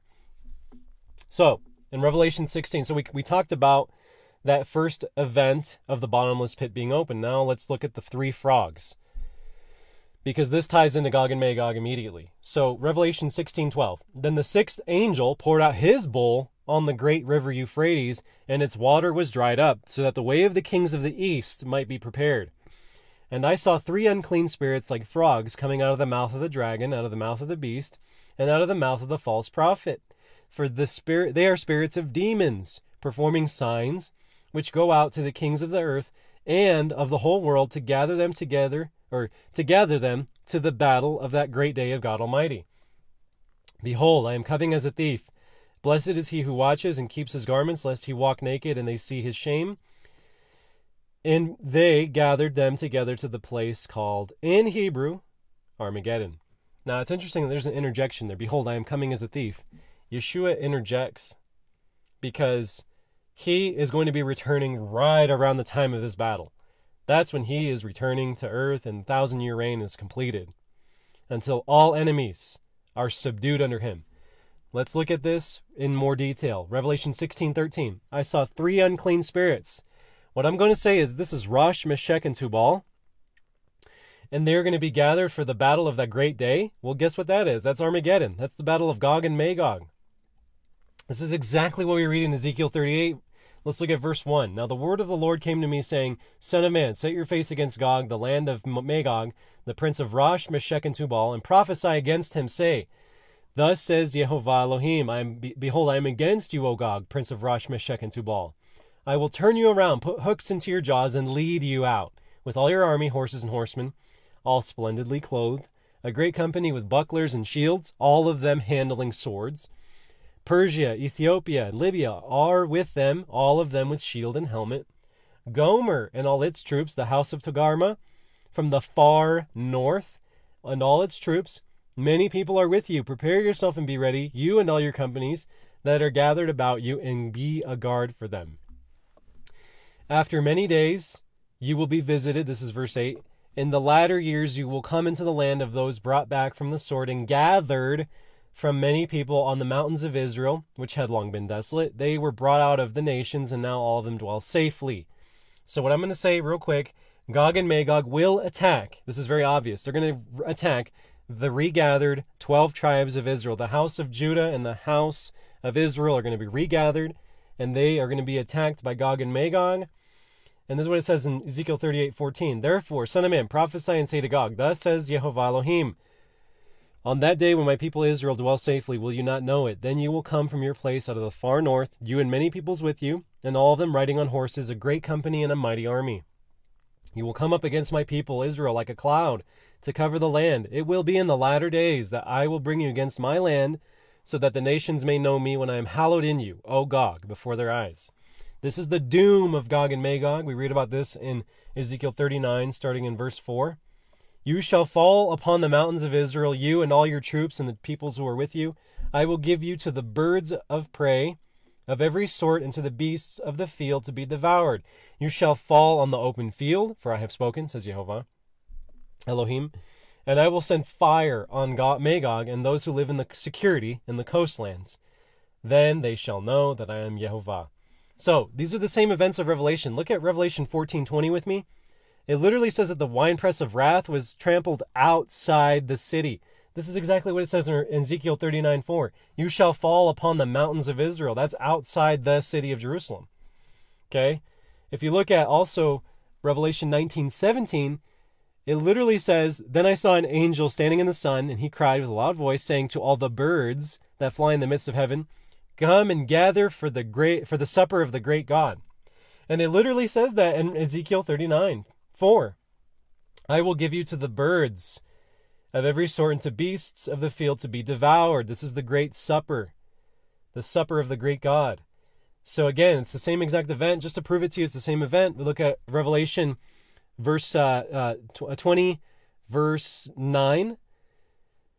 Okay, well, let's actually read verse 7, because it actually ties everything together real nicely. Now, when the 1,000 years have expired, the current reign of the kingdom that we're in right now, Satan will be released from his prison and will go out to deceive the nations which are in the four corners of the earth, Gog and Magog, to gather them together to battle, whose number is as the sand of the sea. They went up on the breadth of the earth and surrounded the camp of the saints in the beloved city, Jerusalem. And fire came down from God out of heaven and devoured them. Real quick, did you see how it says the camp of the saints? The camp of the saints? Remember what we talked about in the 70 Shabua decoded presentation. The word saint is kodesh in the Hebrew. It literally just means the set apart people. And I've shown you already, way in advance, that's talking about the 12 tribes. That's all it is, 12 tribes, the camp of the 12 tribes. And anybody who might be grafted in, including people who want to follow Jesus. You know, it's the 12 tribes of Israel. Okay, and then fire came down. So when it says fire came down, that's the exact same thing that we read in Ezekiel 39:6. I will send fire on Magog. And it's the same event. It's the same exact event. So the question we need to ask, who are Gog, Magog, in the far north? There's a book that I referenced to try and understand this, because I don't really want to hear what modern day pastors and men and all these commentators have to say. I actually got this book here. It's called Gog and Magog in Early Eastern Christian and Islamic Sources. The subtitle is Salam's Quest for the Alexander's Wall. This book is really interesting. It's a very, very well researched, and it talks about all the early historical writings of what those people way back in the day, closer to the time when Revelation was written. I want to know what they thought Gog and Magog was. I want to see what they thought. And here's an overview. This is an excerpt from the preface of this book. The biblical peoples of Gog and Magog, known to Jews, Christians, and Muslims alike, were believed to live in the world's extreme north. Moreover, in late Jewish and early Christian and Islamic tradition, they were supposed to have been enclosed behind a barrier, a gate, or a wall by Alexander the Great. In Islam, known as Iskandar, the two-horned, until, prior to the last days, God would release these apocalyptic hordes to break out from behind their prison. What this book shows, actually, it provides a lot of evidence, is that the barrier or rampart, the wall, is believed to be the Great Wall of China. I'm going to show you some more details about that in a moment. So what Alexander the Great and Eastern Christian sources say is that according to ancient geographical tradition, the entire Eastern Caucasus, the Caucasus Mountains, was called the Northern Land. The cold and mostly unknown region was understood as being inhabited by uncivilized, warlike, and primitive peoples. Then, what the ancient Islamic sources say, because it is in the Quran, Gog and Magog are in the Quran, they say it's Armenia, Azerbaijan, or in the most eastern part of the land of the Turks. But the two mountains perhaps are also to be found between Armenia and Azerbaijan, or in the farthest north. So let's take a look at a map, and this is just from Wikipedia, but let's take a look. Azerbaijan, we see Turkey, we see the Russian Federation, all of these nations, Georgia, all of them flank the lesser and greater Caucasus Mountains, okay? This is what is being spoken of by Gog and Magog. I'm going to prove it to you a little bit more here. Well, at least that's what all these sources are saying, and I think it's accurate. I'm going to prove to you something, though, that's really interesting about the ramparts of Gog and Magog, because what Rob Skiba found and what he wrote about in Archon Invasion, The Rise, Fall, and Return of the Nephilim, this is from page 579, he says, I actually discovered this as a result of going on a missionary trip to China in 2006. Let me pause right there. That's pretty brave, right? To go to a missionary trip in China where they don't allow Bibles? Okay, that's pretty cool. This is what he says. There I was privileged to stand on the Great Wall of China. What I didn't know, however, was that this amazing structure was originally known as the ramparts of Gog and Magog. And he's right. That is exactly what that other book that I just showed you, that's what that shows as well. Here's what else Rob Skiba has to say in his book. Growing up, listening to teachers of eschatology, I've always heard of Gog and Magog as representations of China and Russia. Yet, if you continue to dig, you will find many paintings, sculptures, effigies, and stories all depicting these two characters as apparently members of real giants who were descended from Japheth. Suddenly, it starts to make sense why someone would build, or would want to build, such a massive structure as the ramparts of Magog. It sure puts a whole new spin on the Ezekiel 38 war, doesn't it? And let's take a look at it right here on screen. The Great Wall of China. Look at that massive structure known as the ramparts of Gog and Magog. That is literally the nickname of this. And so it just, again, proves the point that, whether or not Gog and Magog are literal giants, there's definitely evidence to support that. I'll show you in a second. The main thing is to understand that from ancient times all the way until now, Gog and Magog it's been associated with the Great Wall of China. So, all those areas, Mongolia, China, the Tibetan Plateau, all that region fits into Gog and Magog. But then we have Azerbaijan, Georgia, all the Caucasus Mountains areas, Russia. We have all these areas in the far north. And it starts to make sense when you put all the pieces together. Real quick, I thought this was really interesting. It was in Rob Skiba's book. He talks about the Royal Arcade in Australia and how there's Gog and Magog statues depicted, and they're depicted like this quite a bit as these statues. And what I find interesting is, well, I didn't believe him at first. I'm like, no, that can't be true. Let me go look it up. And sure enough, he was right. Because if you go to atlasobscura.com and you look at Gog and Magog in Melbourne, Australia, this is literally from this website. This is what they say. These mythological giants take time out of their busy day guarding a Victorian market to let you know what time it is. So there's two statues, and in the middle there's a clock. But those two statues represent Gog and Magog in lots of literature. Like Rob Skiba said, they are represented in many different ways throughout the world, in literature and so forth. And so there's evidence to support that these demonic princes, these demonic entities, are the deceased spirits of Gog and Magog, who were actually literal giants, which are offspring of the Nephilim from way back in the day. So that just ties in maybe a little bit more clarity as to why these are enemies of God. And so what about Rosh, Meshech, and Tubal, though, right? Because we were told a lot of things. It's Gomer, it's all these areas, it's like a lot of regions. I'm not going to cover all of them because it would just take too much time. So for the sake of time, I'll just show you what I found on BibleAtlas.org, that Meshech and Tubal is Asia Minor, specifically Turkey. So now Turkey's being thrown into the mix of this whole thing.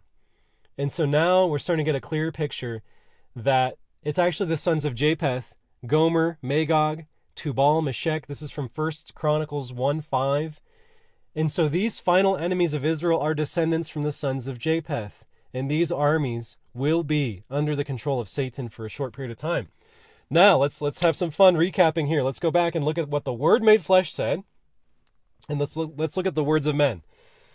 So, Luke 21:22, for these are the days of vengeance, that all things which are written may be fulfilled. So what Yeshua told us was that during the days of the abomination of desolation in 2023, until the end of the 70th Shabua, which is technically Aviv 2045, all prophecies in the entire Bible will be fulfilled. All of them. All things which are written may be fulfilled. What do men say? At the end of Daniel's 70th week, there will be peace on earth for 1,000 years. Then Satan will be released from his prison, deceive the nations, gather up Gog and Magog, and try to attack the land of Israel. But he will be destroyed by Jesus. It's just not what Yeshua said. It's just not what he said. Those are the words of men. These are doctrines of men.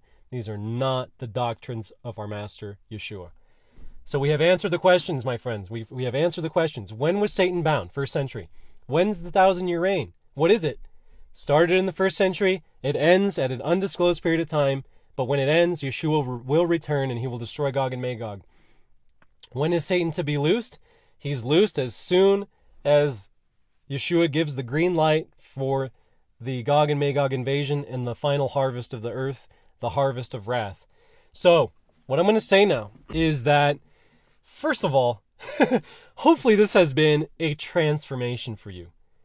You will be able to understand 90% of the New Testament, probably, maybe even 95% of the New Testament now. You'll understand so much more of what all the early leaders, the apostles, all these people taught. You're going to understand so much more now that you understand the first resurrection, the second resurrection, the glorified body, all these things. And what I'm going to say specifically, though, is that this is a Samson moment for us. This is a Samson moment for you and for me. This is what Judges 16:20 says. And she said, this is Delilah, the Philistines are upon you, Samson. So he awoke from his sleep and said, I will go out as before at other times and shake myself free. But he did not know that Jehovah had departed from him. Then the Philistines took him and put out his eyes and brought him down to Gaza. They bound him with bronze fetters and he became a grinder in the prison. This is what I'm going to say. The eyes of the remnant have been gouged out by false interpretations, teachings that are void of the power of Elohim, and the doctrines of men that completely ignore, misrepresent, misquote, completely cast aside the current reign, the literal reign of our Messiah right now at the right hand of the Father. This is a Samson moment. Look what happens next. Look what happens in Judges 16:27. When the temple was full of men and women, All the lords of the Philistines were there, about 3,000 men and women on the roof watching Samson while he performed. Then Samson called to Jehovah, saying, O Lord Jehovah, remember me, I pray. Strengthen me, I pray, just this once, O God, that I may with one blow take vengeance on the Philistines for my 2 eyes. And Samson took hold of the 2 middle pillars, which supported the temple. He braced himself against them, one on his right and the other on his left. Then Samson said, let me die with the Philistines. He pushed with all his might, and the temple fell on the lords and all the people who were in it. So the dead that he killed at his death were more than he had killed in his life. I know the context is different. I know this is, but this is something that came to me when I was putting together this presentation, that it's time for you and I to ask Yehovah, ask Yeshua. If you like saying Jesus, that's cool. Ask Jesus. Strengthen me. Strengthen me. Because it's time for us to rise up and claim the miraculous power of Elohim. These teachings that say, oh, the rain is going to happen later, they're ignoring the fact that we have miraculous power from Elohim. Why do you think? And again, this is not something that I was taught by men. When I was able to cast a demon out of myself, who revealed that to me? That was not men who revealed that to me. That was the Master in heaven who revealed that to me. And now I understand.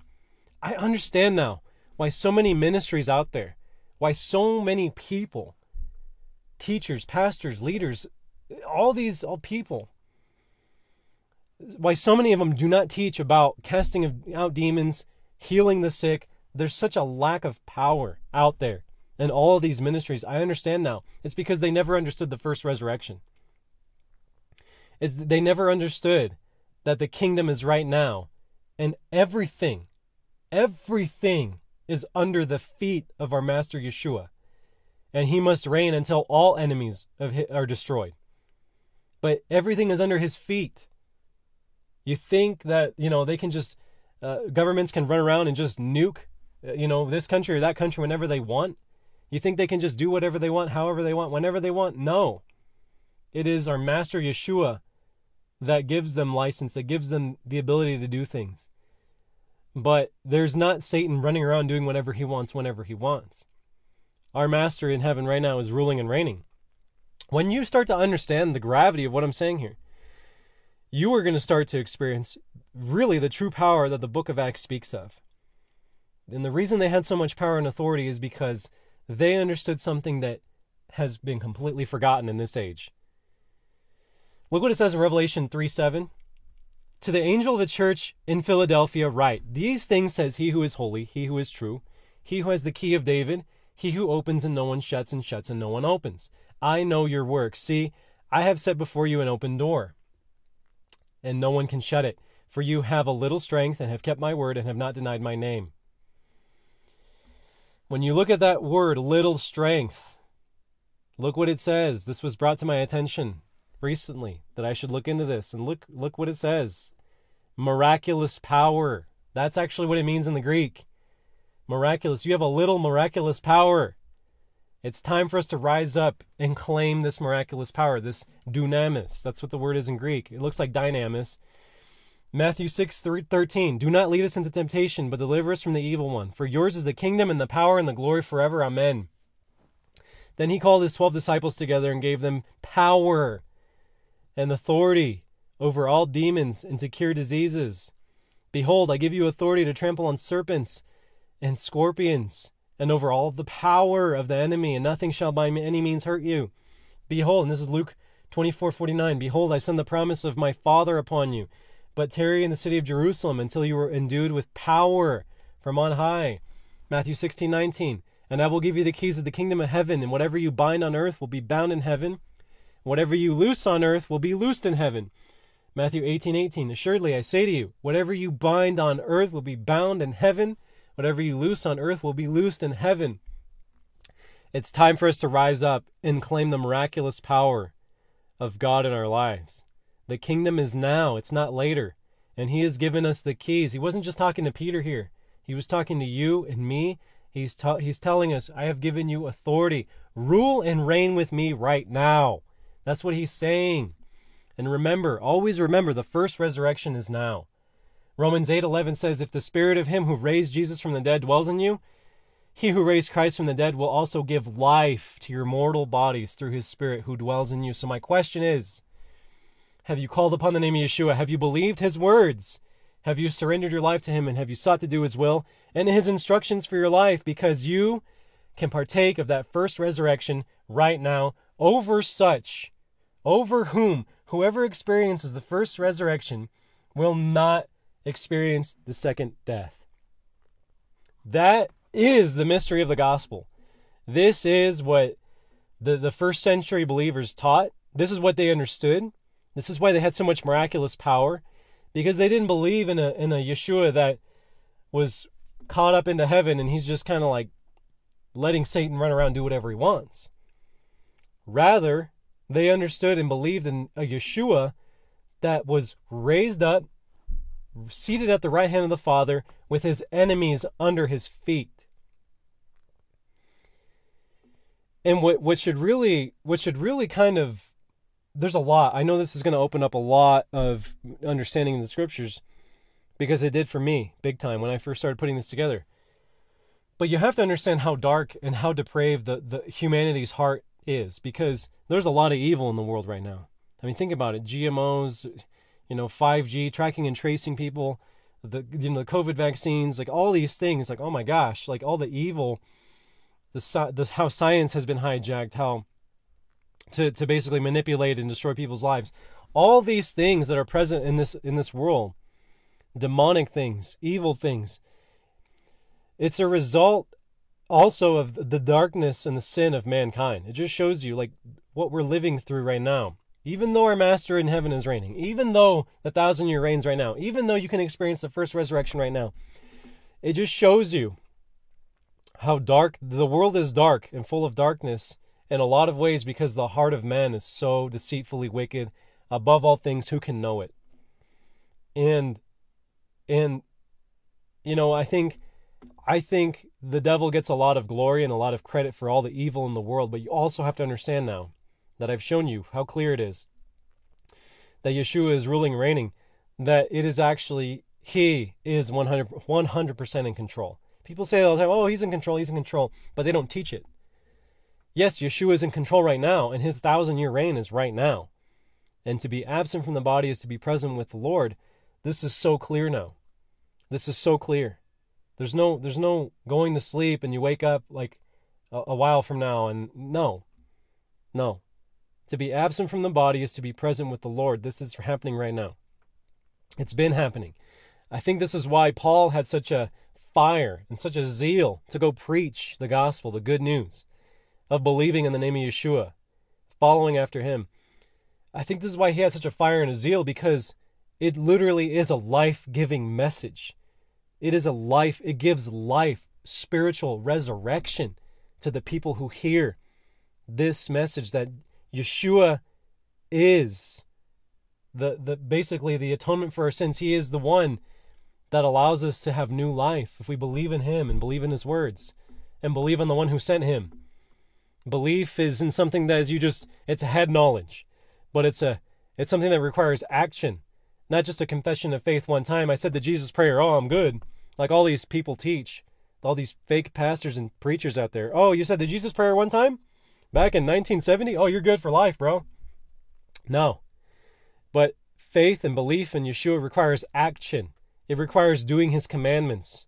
You are his friend if you do what he says. And so it's those people that believe and take the action necessary of obedience and walking in a lifestyle of obedience, not to the doctrines and commandments of men, not to the Babylonian Talmud, not to whatever, but to his Torah, first 5 books of Moses, the prophets, Moses and the prophets, and then now you really got to pay attention to what Yeshua wrote down, because there's some things that he really said, believe in me and believe my words. So it's really Genesis to Revelation. We have to look at all of the words inspired by God. And walking that out, trying to be, faithful, growing, not remaining stagnant in your walk, or feeling like you have arrived, committing the unpardonable sin with your stiff neck, right? Hopefully that's not you. as long as we continue to be moldable, teachable, and faithful to just do the things that he commanded, Yeshua will raise us up at the last day. This is the hope. This is the gospel. This is the first resurrection that can happen right now in your life. Put your faith and trust in Yeshua, and the second death will have no power over you. And again, I hope this has been a tremendous blessing to you. This information really blew me away when I first started unpacking it, because now we can completely understand that the timeline all fits now. The timeline of the 70 Shabua fits 100%. We're no longer just shooting in the dark here. Like, we understand this right here. I'm going to pull it up on the screen one more time. We understand that eternity begins, and the reign begins, and all prophecy is about to be fulfilled in the next 22 years, roughly. It's so amazing. I hope this information's been a blessing. I hope that you've been set free from the bondage of the traditions and doctrines of men that have been shoved down our throats. I hope that and pray that you will begin to really study and pay attention to all the words of Yeshua and take them very, very, very seriously. Take the words of Yeshua more seriously and literally than the book of Revelation. That's a good starting point, right? And we've definitely done that today, and we've accomplished a lot.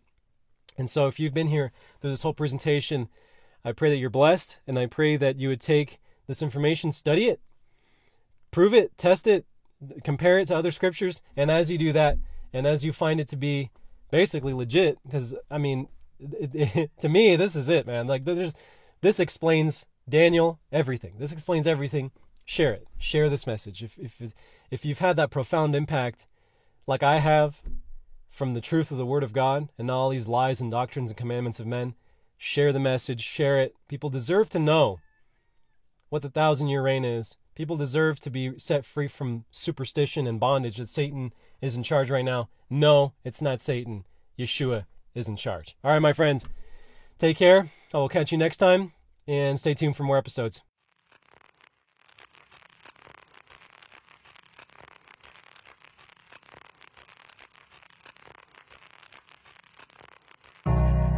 So here